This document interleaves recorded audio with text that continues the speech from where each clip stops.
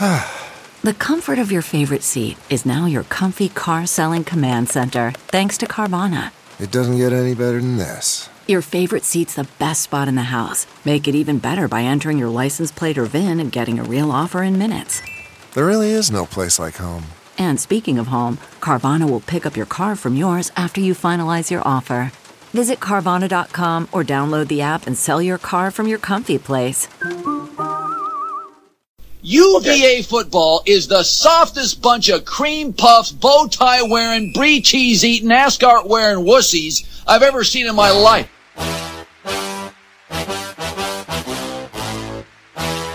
I'm gonna punch people from UVA right in the neck. They wear suits to games. That's absurd.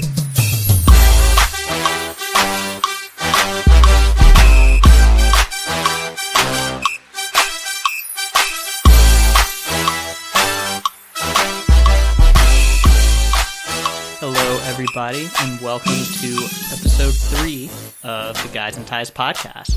You know, it's been a great first couple of episodes. I'm back, Robert Elder, here with yours truly, Dustin Jones. Dustin, how does it feel to have a partner this week? You know, I was really lonely last week, Rob. I was unpacking all the equipment that I use, and I only had to take out one microphone, which was really sad. It's kind of sad. And I was sitting in my apartment by myself. It was really lonely. So I'm glad you're back and glad to be here and really excited to talk about some sports. We got a lot to talk about today. There's a lot that happened. Honestly, the first 2 episodes, maybe we stretched it a little bit with some topics, but this episode we got a lot of great topics. We have a great guest coming on, Seattle Who from Who's Place. He'll join us shortly.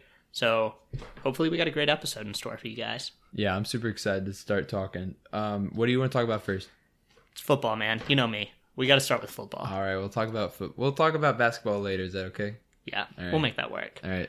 So football. Not only is it college training camp, it is also NFL training camp. And preseason started last weekend. A number of who's in the NFL. We thought we'd just give you a quick rundown of who's doing what, how they're doing, and maybe we'll throw in an opinion here and there too. Start off with a couple of touchdowns. Our boy Taquan Smoke Mizell scored a touchdown. It was a nice little 1-yard run.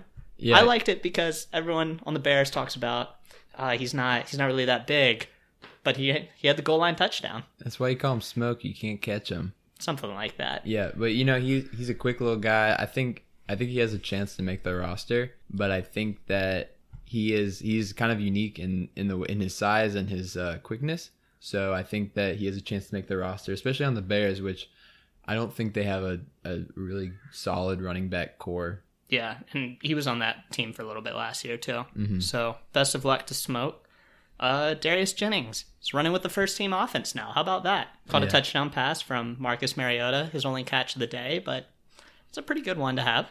Yeah, I think Darius Jennings he always had good hands at UVA, but not always had a person to throw it to him. So it's good to see him getting some action on the Titans and seeing him get some good throws in. He was also a guy who came in and had to learn receiver at UVA. You know, he was a high school quarterback. Mm-hmm. Him and Dominique Terrell.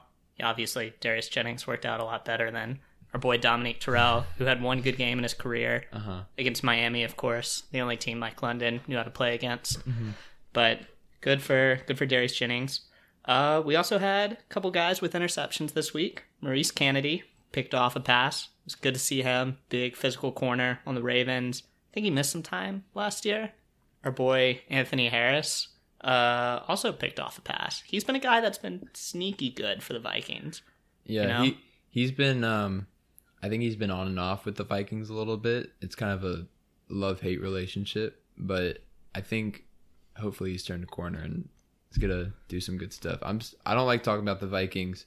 I'm a Saints fan, so yeah, that's tough. It's tough to talk about. That's tough. For those who don't remember, Anthony Harris had 8 interceptions, I think his junior year at UVA, tied for the nation's lead. He's undrafted, I'm pretty sure, to the Vikings. He's come up big. Doesn't always start, but he always plays. Mm-hmm. Good for him. Yeah. My guy, Micah Kaiser, who I'm telling you is just a clone copy of London Fletcher. This guy is going to be a 15-year NFL veteran. Very, very good player. I don't know how he lasted that long. Anyway, He led his team in tackles. The Rams, he had 6 tackles. No surprise there.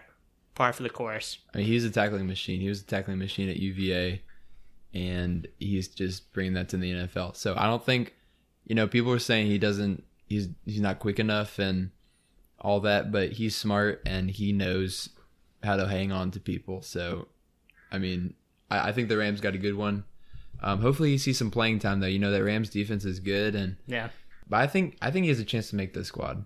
I think he will. I think he'll definitely make the squad. He's one of those guys that if the guy in front of him on the depth chart gets hurt and he has to play, he's never coming back.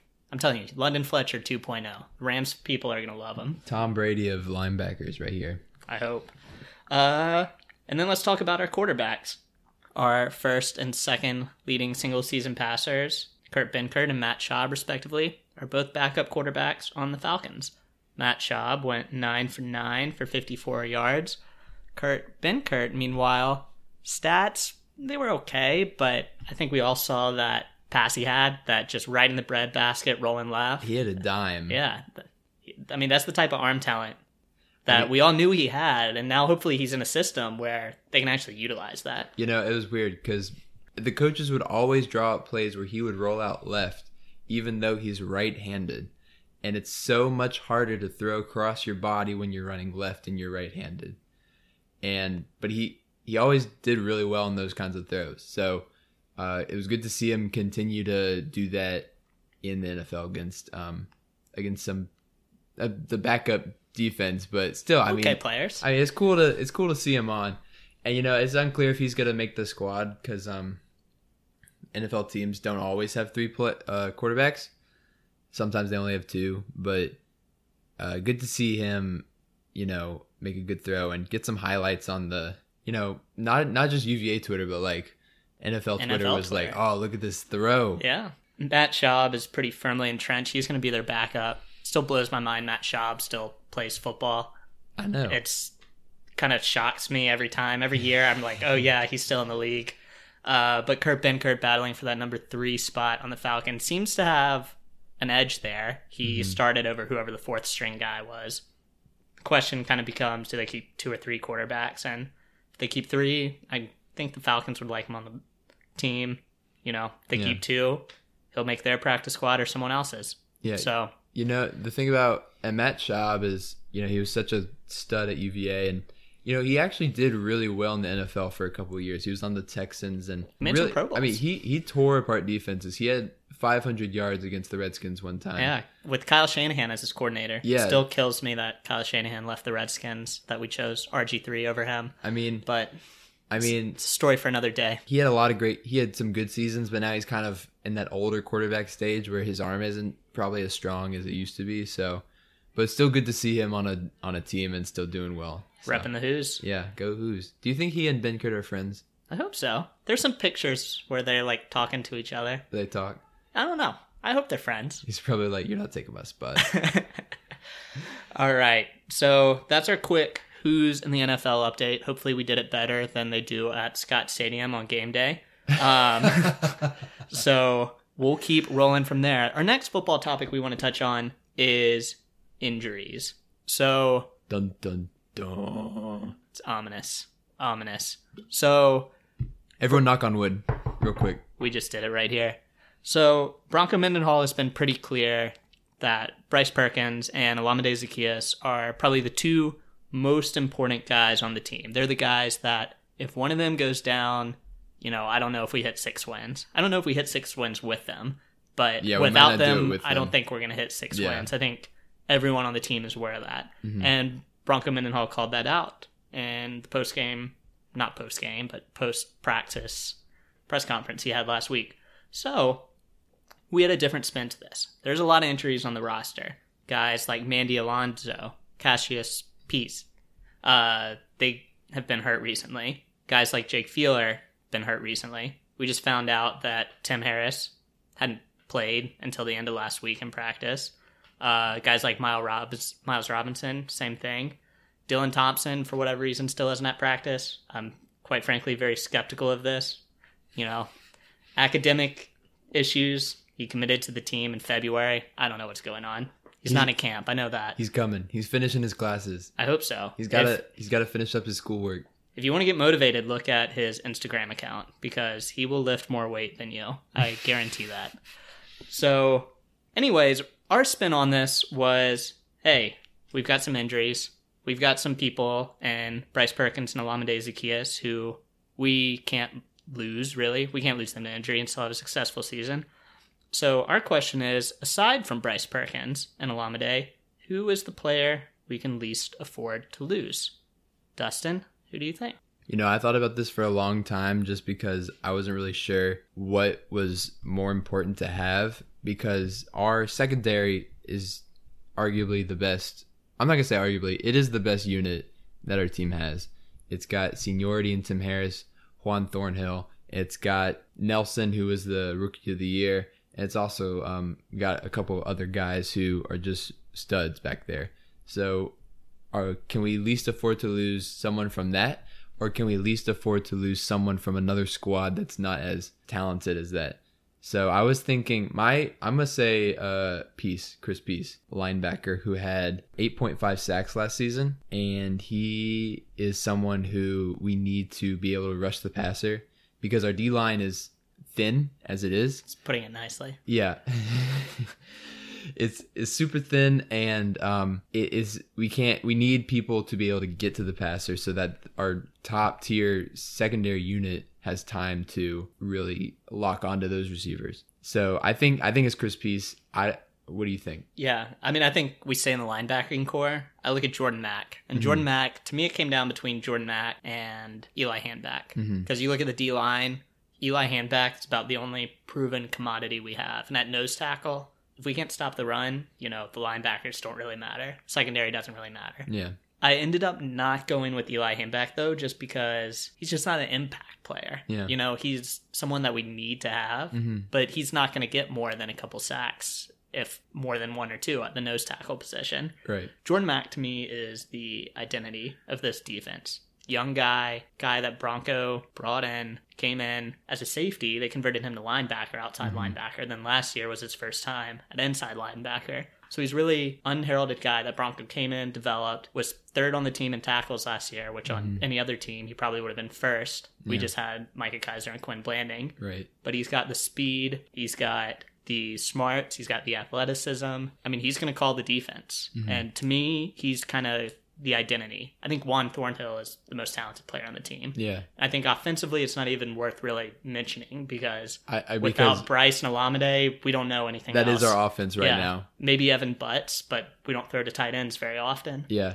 And I was also thinking about one of the running backs, but there are a lot of running backs and they all kind of have similar talent levels, and I don't think if we lose one, then we will be horribly off. Yeah. But and with the secondary, I agree. I think Thornhill is definitely the most talented player, but our secondary is so deep and it's so talented all across the board. I don't think if we lose him, maybe it'd suck, but I think Joey Blunt would step right in. Right, exactly. That's what I'm saying. There's no real huge step back from that. But linebackers, we don't have a lot of proven guys, and it's arguably the biggest, not arguably, but it is one of the most important features of that defense, especially with the D-line not being healthy. Or really that good. Or good, that we need linebackers to be able to stop the run. Yeah. I think Chris Peace is a great choice, honestly. He's a guy that I hadn't considered, but he's going to be a leader. The one thing I'll say, I'm on the fence. I'm on the fence as to whether Charles Snowden has more sacks than Chris Peace this year. I feel like Chris Peace got lucky on a couple sacks last year. Really? Charles Snowden beefed up, put on about 25 pounds. I could see him getting more sacks. I could see him leading the team in sacks. Yeah. We'll see. Chris Peace, though, critical against the run, setting the edge. Good enough pass rusher. I think he was fourth on the team in tackles last year. Good player. Our team had to make a lot of tackles last year. There's a lot of people who had a lot of tackles last year. Yeah, it's kind of deceiving how Quinn Blanding and Micah Kaiser always lead the ACC in tackles.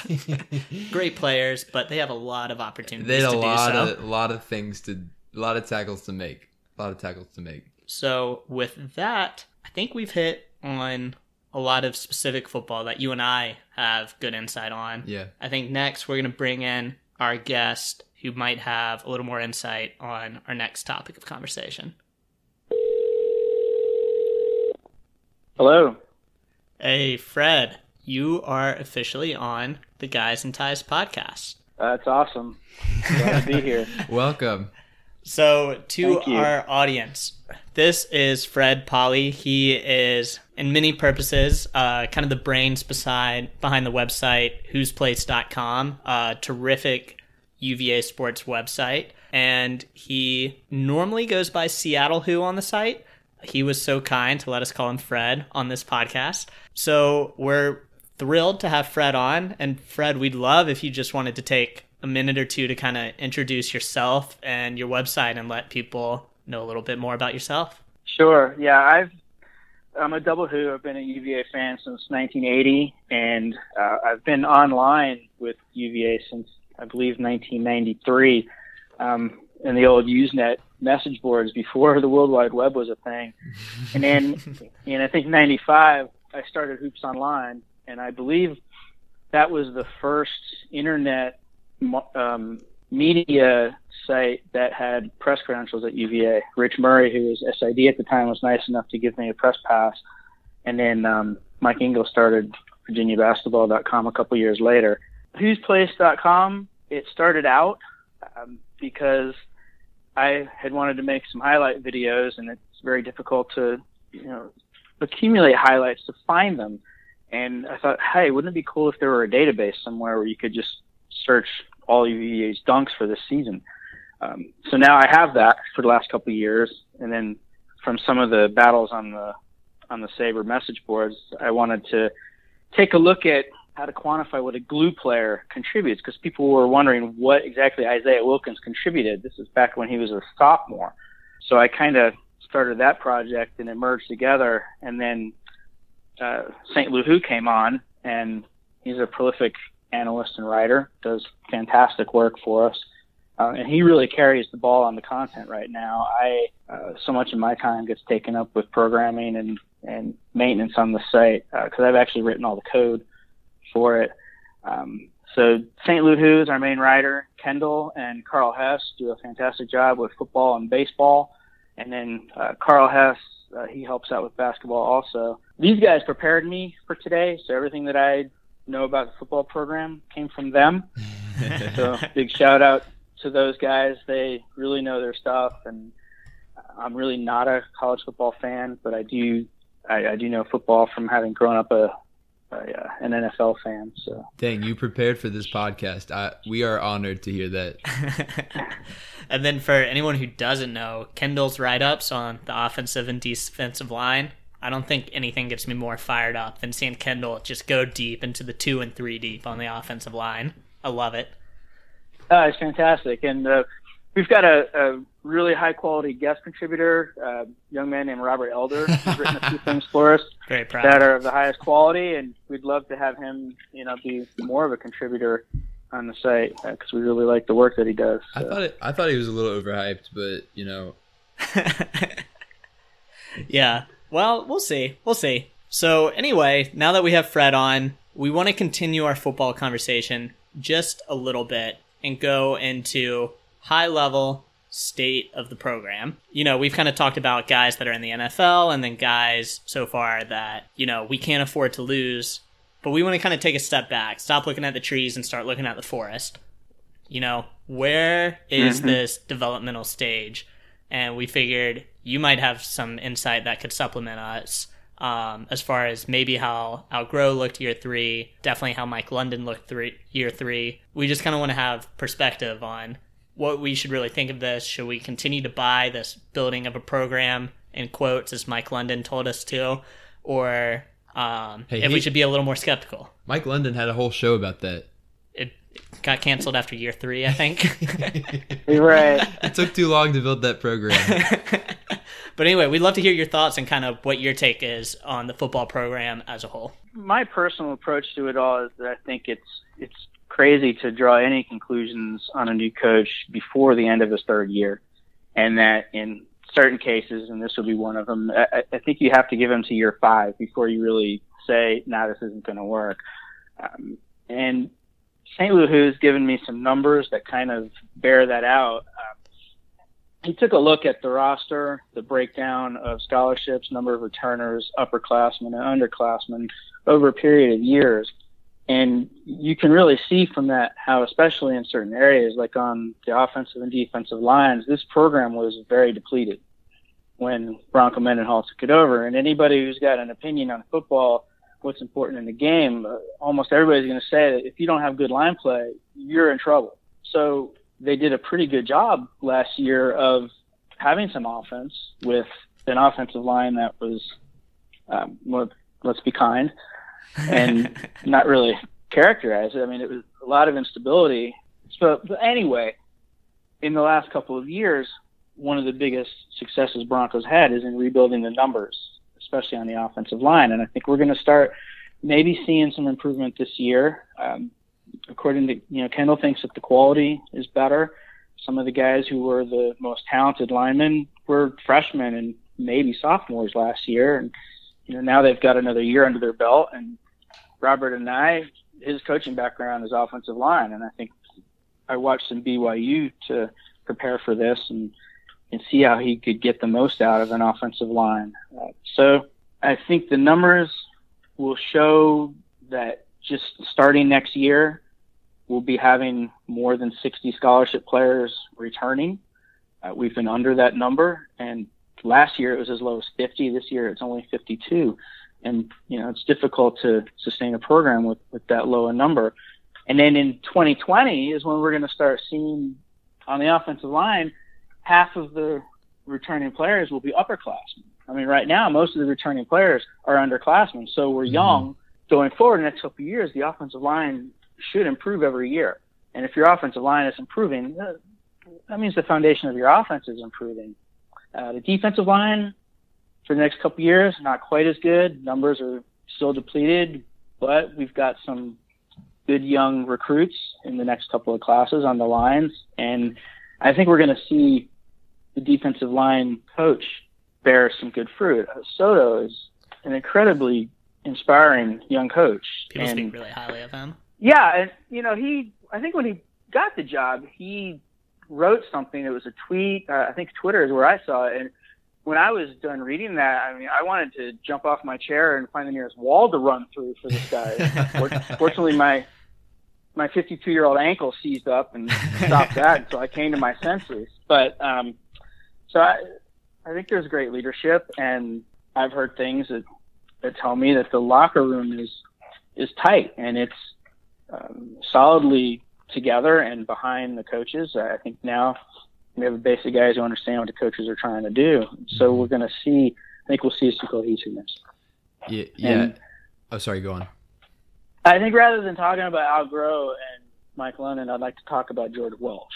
All right. Well, let's talk about George Welsh. I think we can all agree he was probably better than those two and probably the best coach we ever had. Yeah. And I think the lesson of George Welsh is that it's very difficult to win in football at UVA. And that if you have a guy who constantly has a well-managed roster, stocks a program with pretty good players, sets a good culture, and gets you consistent good results, you've got to appreciate that guy. And I think a lot of us, we failed to appreciate George Welsh. I know I'm one of those. And he gave us enough success that we wanted the next level, and we forgot how hard it is to get at that level. And I didn't recognize at the time how great a coach George Welsh was. Yeah, my dad always talked about George Welsh, and whenever we go to football games, like those were the good old days, and he didn't know he was in it until they were gone, and exactly. Just like the couple of seasons where he did not have a great or a good season, and that was kind of it. At least that's the stories I hear. But when we speak of roster management, I don't think there's any question Bronco Mendenhall just knows what he's talking about. Well, I think it's still, you're exactly right, to be determined, maybe 2-3 years down the line, if this is actually going to work out and if we can actually kind of reach what I consider successful football to be top 25. I don't think there's any reason we shouldn't be there. And I love that Carla Williams thinks the same thing. But when you look at roster management, I remember his opening day press conference. Half of it was about, business management. How do you prepare for success? And, regardless whether or not it works out, and I'm of the opinion that I think we're going to get there. I like Bronco. I like what he's done. I like the physicality he brings. We don't have these, aside from this weird, Matt Johns, Kurt Benkert starting rotation we had against Tech a couple years ago, we haven't seen the same kind of boneheaded in-game plays that you would see. Seems like this guy really knows what he's talking about, and it seems that he knows how to manage a roster. And at the very, very least, we have that, which hopefully on the offensive and defensive line will, bear fruit. And even you look in the secondary, the depth we have there, the depth we're building at linebacker. At receiver, we're bringing in 4 guys this year. Quarterbacks, we're bringing in the right guys. I'm pretty excited about the direction that long-term strategically he's guiding us. Yeah, I think the early signs are very good. I see the keys to long-term success at the college level being 3 things, and this counts for basketball too, and probably all sports. But 1 is roster management, we've talked about. 2 is culture, and then 3 is recruiting, which is kind of part of roster management, but I think a separate thing also. And we've talked about the roster management some, and now we've gotten into a little bit of the culture. And I think, again, Bronco's shown that he knows how to build a culture, and he has a culture. And I think the culture he wants to build fits for UVA, where we see in the basketball program, and now we see coming from the president, who in that speech Saturday talked about the imperfect pursuit of high ideals. Yep. And that's a part of UVA. That's one of the reasons we love Tony Bennett so much, is he's trying to win at the highest level while maintaining these high ideals. Bronco comes in understanding the same thing, and he's building the same kind of culture that Tony Bennett has built, where guys are expected to be hard workers. They're expected to come in and be students. They're expected to come in and earn their way up. And that culture is going to give you a foundation that you can build on for the long term. And then when you talk about the recruiting, the irony of the recruiting success that we've had recently, where we just started bringing in some 4-stars, and there seems to be a lot of excitement out there and some,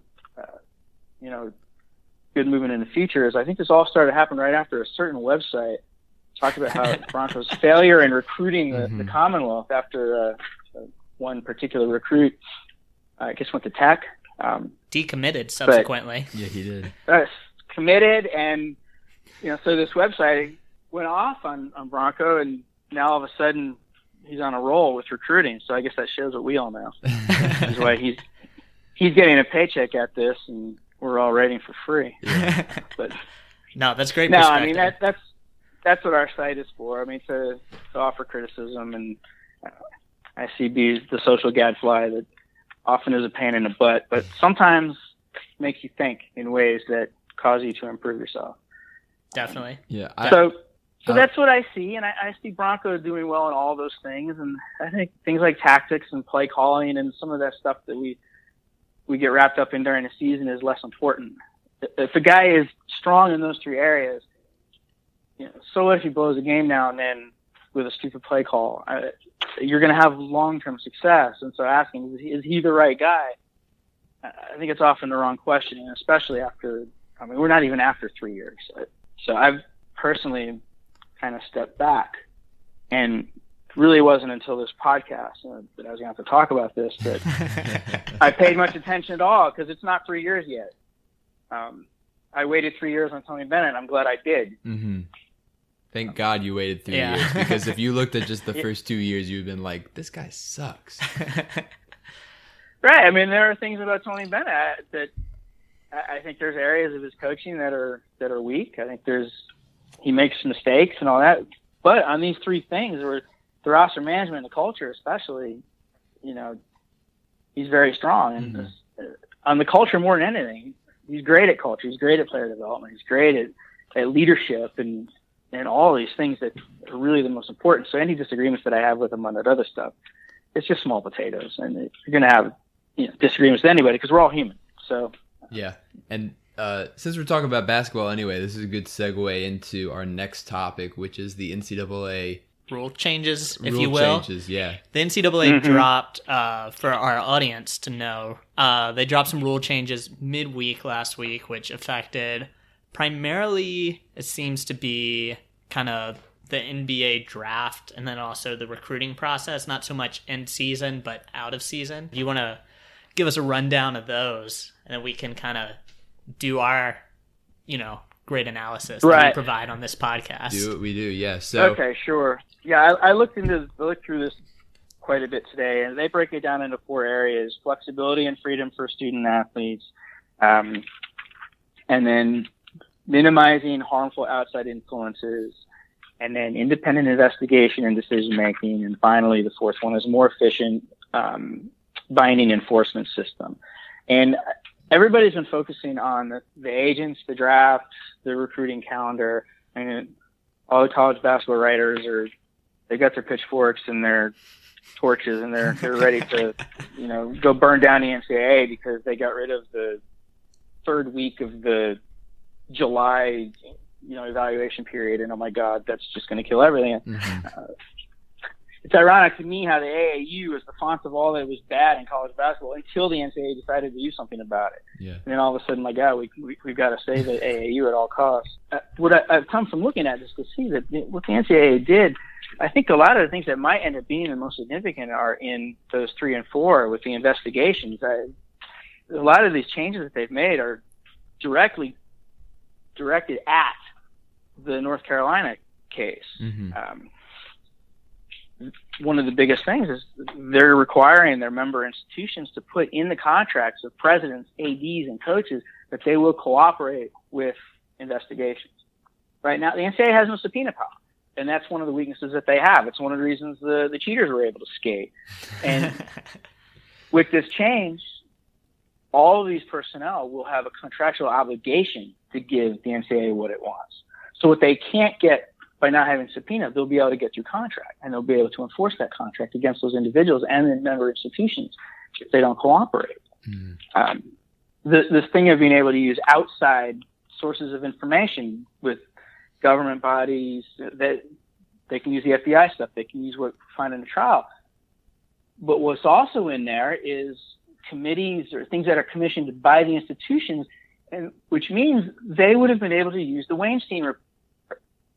Now, if you remember, Carolina, they commissioned this Weinstein report. Mm-hmm. They used it in front of the accrediting body, and there he found all kinds of abuses. They agreed that they had committed fraud, but then when they got to the NCAA, they turned around and they disclaimed it, and the NCAA, their hands were tied with regard to that report. Well, with this new rules change, they would be able to say, well, look, you commissioned this, so we can use it.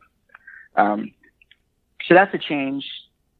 And then there's another change that you can see directly aimed at that North Carolina case, is that an institution that doesn't cooperate, an institution that takes an adversarial, hostile thing here and does some of the things that Carolina did, those actions can be taken as an admission of guilt. So it sounds like you're of the opinion that kind of the thing that we see in the ticker, like this agent thing, you can come back to school after the draft. It seems to us that that's not really the biggest takeaways from these rule changes, the ones that got the headlines. It's more kind of this stuff. Are you of that opinion? I guess my opinion is more that this stuff hasn't been talked about. This stuff's kind of been looked at as being nothing, but when you sit down and think about it, it's actually quite significant. And again, if the NCAA follows through with investigations, these things are going to give them a lot more power. And the independent investigation thing, they can bring in outside people. And I think we're all skeptical of the NCAA. We're all cynical of it, and with good reason. But my bottom line is that the NCAA is not worthy of any more skepticism or cynicism than any other organization in society. It's a corrupt organization in a corrupt society. So we'll just have to see what they do. But I think these changes, they could have good effect. And I think they genuinely wanted to make sure that a North Carolina situation couldn't happen again. I remember when the North Carolina thing dropped and the NCAA didn't do anything about it. Well, it wasn't that they didn't do anything; it was that they couldn't do anything. There's nothing in their laws that said that they had to punish the school or the players for taking fraudulent classes. And people lost their minds over that. They said, "Well, how could you not punish people for that?"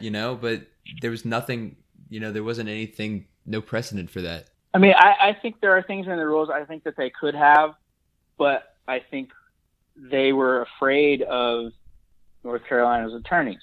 Yeah. And having to deal with them in court. And the NCAA is in a position with a lot of their stuff where going to court's not good for that organization. So, I think they went careful in the end and didn't try to make precedent or, go into the gray. So they just said, you know what? We can't really do anything about this. And the other thing about that is that, this came on the heels of the Penn State Joe Paterno fiasco, where the NCAA, many people think, overstepped their bounds in how they punished Penn State, the Penn State football program. And I think that was really on their minds when they were saying, well, this is wrong, but what can we, we can't really do anything about this. I mean, whatever they do, they get hammered. Yeah. They can't do anything right. But whatever they do, they get hammered. And I don't want to be a defender of the NCAA, and especially not the guy who's in charge of it, because I took a look into his history. But anyway, let's not go down that road. But you guys were asking about the recruiting stuff and the draft stuff, and I do think I really like the draft reentry, that guys can come back to school. I think it's a good idea to go ahead and say to these underclassmen, yeah, you can have an agent. Now, if they come back to school, they're supposed to step away from that agent until next year. Skeptical, we'll see. Yeah, that's kind of hard to enforce. The other thing I really like is the continuing education for guys who, if they stick around for 2 years and then they leave early, they have 10 years from when they first came to school to come back and finish their degree, and provided they qualify, the school has to pay for that. Yeah. The school has to give them a chance to finish and get their degree. I think that's fantastic. And that's great for guys who might not get drafted but still want to make some money and go overseas, and if they can come back to school and finish their degree. But I want to touch on the agents a little bit and the draft process for those who might not know. If you declare for the NBA draft, it used to be that if you hired an agent, you were done. You could not come back to school. You're considered a professional, and the NCAA would not allow you to come back to school. But now these new rules say that if you are invited to the NBA Combine, and you hire an agent, but you do not get drafted, you are allowed to go back to school. And a lot of people thought that this was really good at first. I mean, it is a good thing. I think that the players who don't get drafted should be able to go back to school, even if they do hire an agent, because they shouldn't be considered professionals at that point. But when you look at it a little bit closer, there were 69 players invited to the NBA Combine this past year. And there's only 60 draft spots in the NBA draft. So only 9 or so and not all the good players go to the Combine.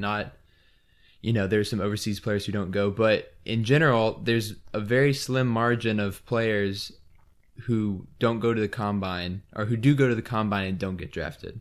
And I think that this rule only affects a couple dozen or so, probably. Yeah. It seems like what you were saying, Fred, and what we tend to agree with here is that there's a lot of big macro level changes, but on the kind of micro stuff, kind of agents, recruiting, it's kind of minimal. It's just kind of maybe a step in the right direction, but not a huge game changer. I would like to see maybe that combine invitation thing be taken out of that, because that does limit it. There's a lot more guys who declare and leave school and declare and then don't get drafted than the ones that go to the combine and don't get drafted. Right. Yeah. I think that step in the right direction is a good way of putting it. I think some of the things I kind of like what they did with the recruiting calendar in the aspect of, I think it's going to ease some of the travel burden on these kids in the summer. Yeah. Because from mid-June through the end of July, they were playing basketball and traveling all over the country pretty much nonstop. By the time August comes around, these kids are exhausted. Yeah. For sure. And I think these changes, they're going to kind of give the kids a vacation in the middle of July. Mm-hmm. And then some of them will go to this joint NCAA, USA Basketball, NBA developmental camp in late July. but they've got Peach Jam in early July, and then the camps in late July, and a break in the middle. So that I like. The one rule change that might directly impact UVA is now coaches can go to the NBPA Top 100. Which is at now, JPJ. Which is at JPJ. So Tony can at least go sit there and watch the kids play while they're in the gym. Right. Up until now, it's been nothing, really has turned out to be nothing but a negative for UVA, because these kids, they come, they think they're seeing UVA, but they're not.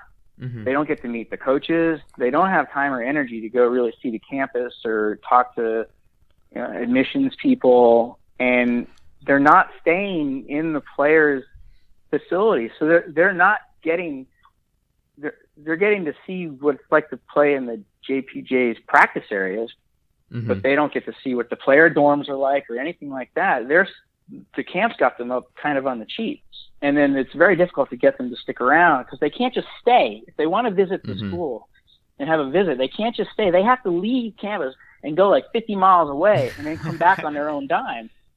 Yeah. And, I think and so it's made it harder to get official visits from kids. And I hope that so Tony uses this to his advantage, because having the top 100 camp at JPJ is a huge advantage if he can see them and recruit with them while they're there.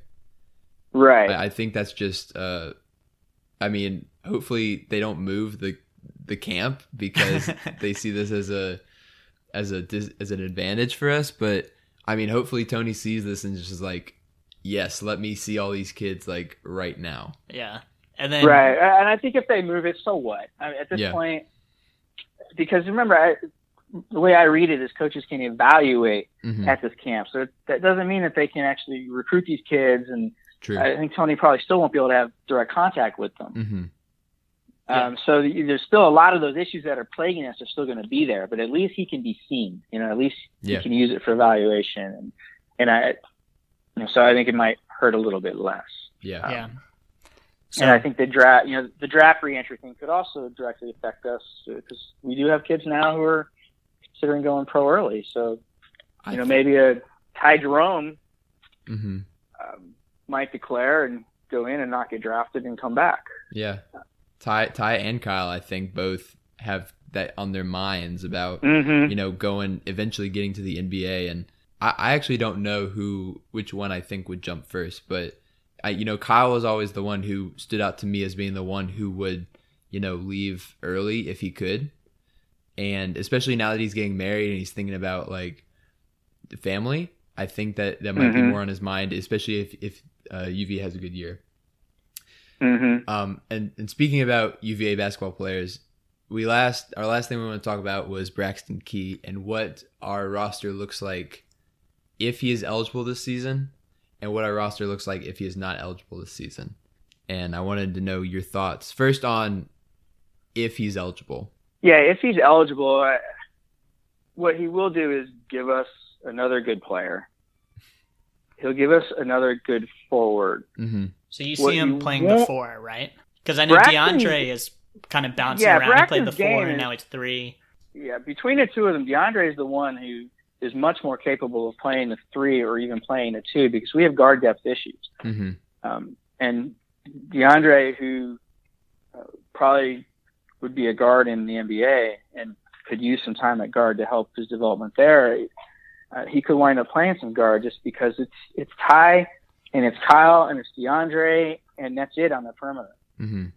You've got freshman, Statman's probably going to redshirt. Mm-hmm. You've got, a 5'9" point guard who I love the kid's game, but Kihei. Yeah, we do owe a correction on we that. got to wait and see. We learned on the last episode, we did not know how to say his name, but we have been contacted by people inside the organization, and it is Kihei. So no more It Mr. is Clark. Kihei, and one other thing I'm going to tell you, he is 5'9". Yeah. I know it's been an item on the message. He is 5'9". I got that directly from somebody who has shook his hand and said, "Yeah, the kid is 5'9". Yeah. I mean, So I think I'm excited to see what he can do, but I still agree with you. I think the guard position is lacking. There's a lot of unknowns at the guard position. Whereas if Key was playing it would give us a lot more flexibility with our lineups and what we could do. Like we could shift Dre down. I mean, I think Braxton could even like play the 4 and like go really small with Dre at the 3 and maybe Mamadi at the 5. But Braxton can definitely play the 4. He can definitely play the 4. Yeah. And really his game, I took a look at it, statistical game, is much more offensively suited to the 4. Mm-hmm. And if you look at him defensively, I subscribed to Synergy Sports a couple months ago, and on their defense, you can see he's very good at isolations, and he's an excellent post-up defender. Mm-hmm. I watched a little bit of a game his freshman year. I actually watched the whole game where they played Clemson, Mm-hmm. and he was matched up on Jerron Blossom game Yeah. for a good part of that game, and he swallowed him up. Yeah. I mean, And when the two guys, and Braxton was definitely bigger than Blossom game. He's a legit 6'8". He's a legit 225. that's good.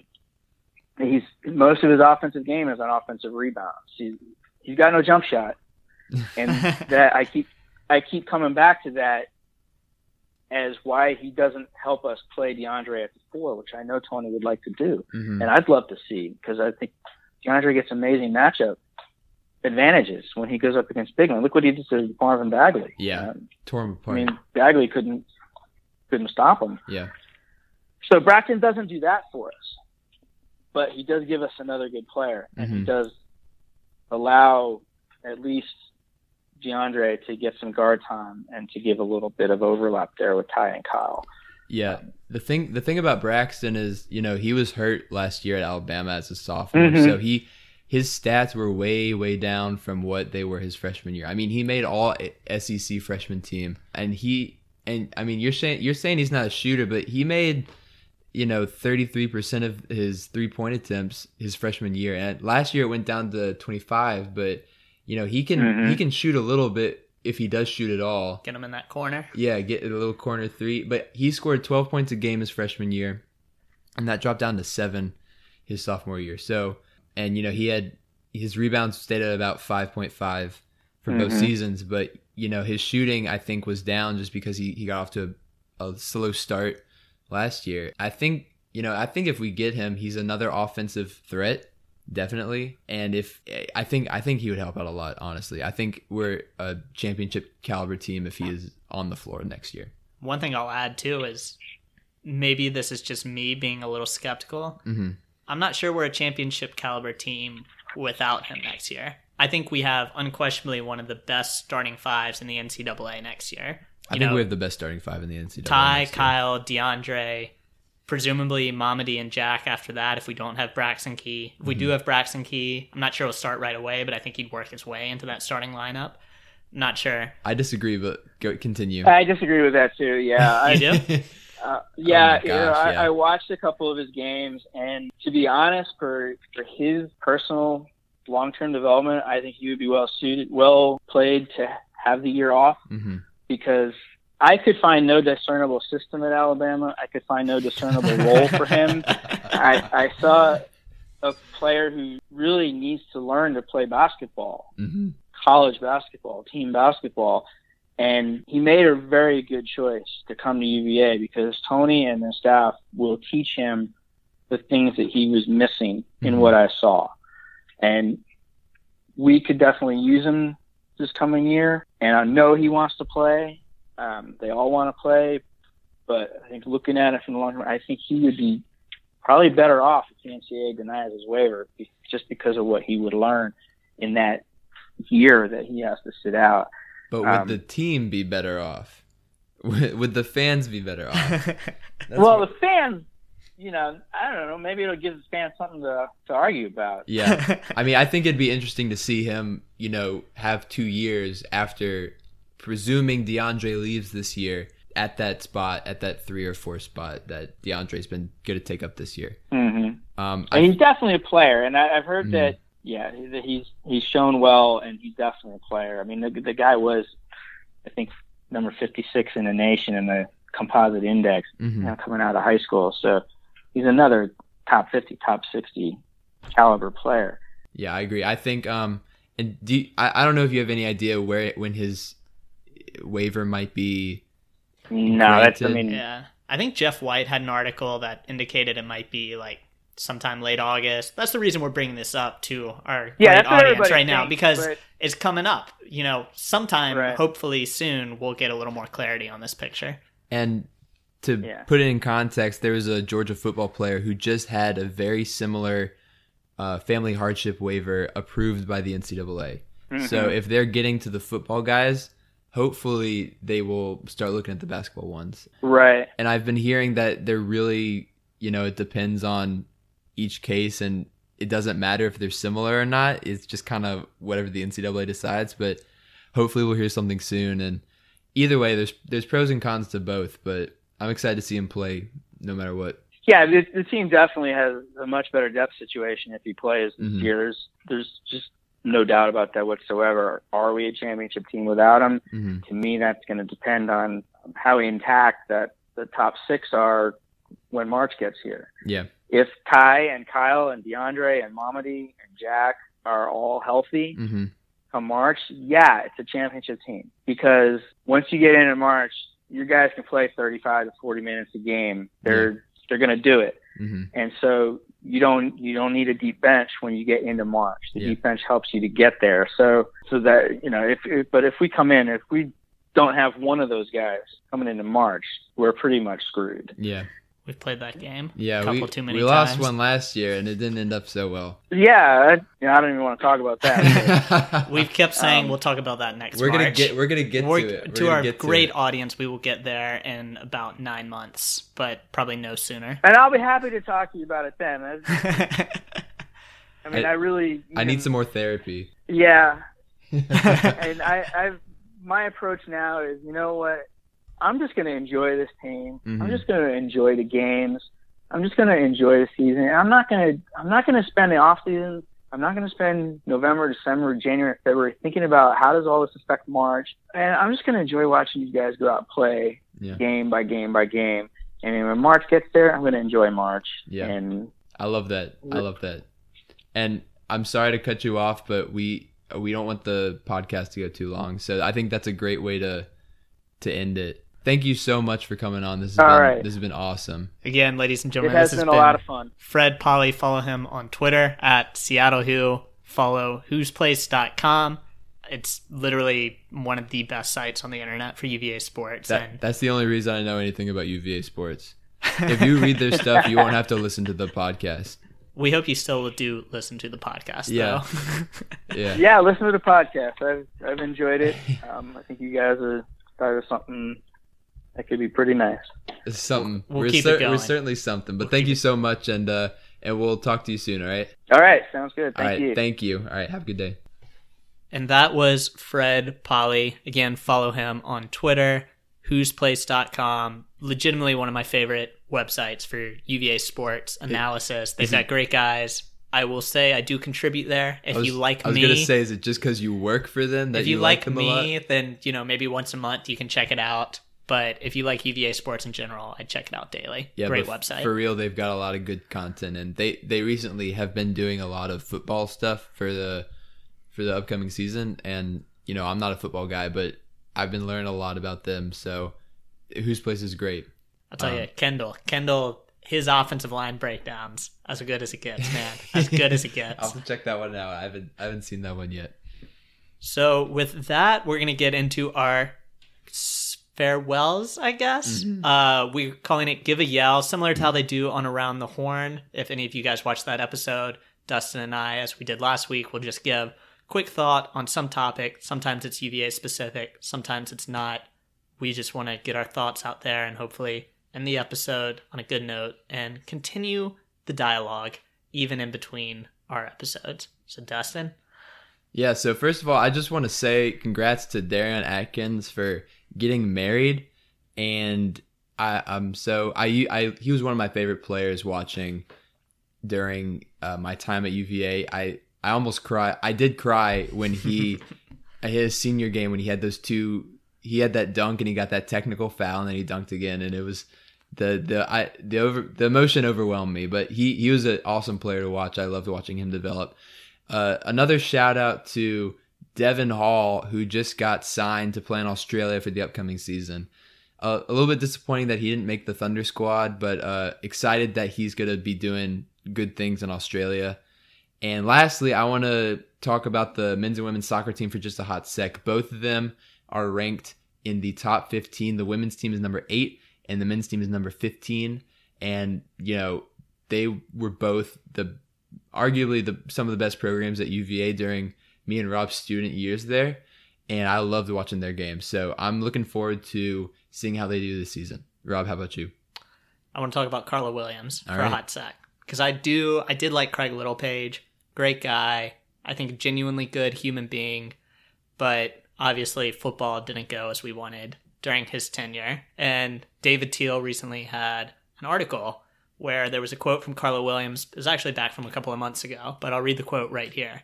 When talking about football and recruiting specifically, she said, quote, "We've got to be able to show prospects in our state that Virginia intends on having a great football program consistently," end quote. Mm-hmm. To me, that's what it's all about. To me, there's been so much wishy-washy, people getting involved here, people getting involved there. Mike London can't choose his coaching staff. Is Mike London even a credible coach? And then even He was a cop. That's all we know. And then even Bronco Mendenhall, his first year, I remember his opening press conference that he came in and said he was surprised about the McHugh Center, how out of date it was, how we need to be able to show football prospects, recruits, in order to get them that we intend on taking this program seriously, that the investments that went into basketball are also going to go into football, and the attention and the detail that went into basketball also going to go into football. Yeah. And that's ultimately how you win. You have to have a plan, organized plan with steps, and you have to have short-term goals, and you have to meet them to continue to bring this program up. And Bronco got to a bowl game last year, which is a great short-term win. Show the recruits that we're serious and that this coaching staff knows what they talk about. The next step is getting our facilities, our ability to compete at that next level there. And Carla Williams gets it, and I'm glad she's getting it. I want to quickly go back to something Fred and Seattle who said just about how the state of the program, we don't have to be the best team in the country to have a successful football program. 8 or 9 wins a season, bowl games, winning bowl games. That's what I want. I think that's where Bronco's gone, so I'm super excited. And I'm glad Carla Williams gets it. She knows what it takes. Exactly. And that's a good feeling to have. Yeah, it is. So with that, this is the end of episode 3 of the Guys and Ties podcast. Follow us on Twitter at Guys and Ties Pod. Follow us on Snapchat at Guys and Ties Pod. And we will see you next week. Go Who's, baby. Go Who's, baby.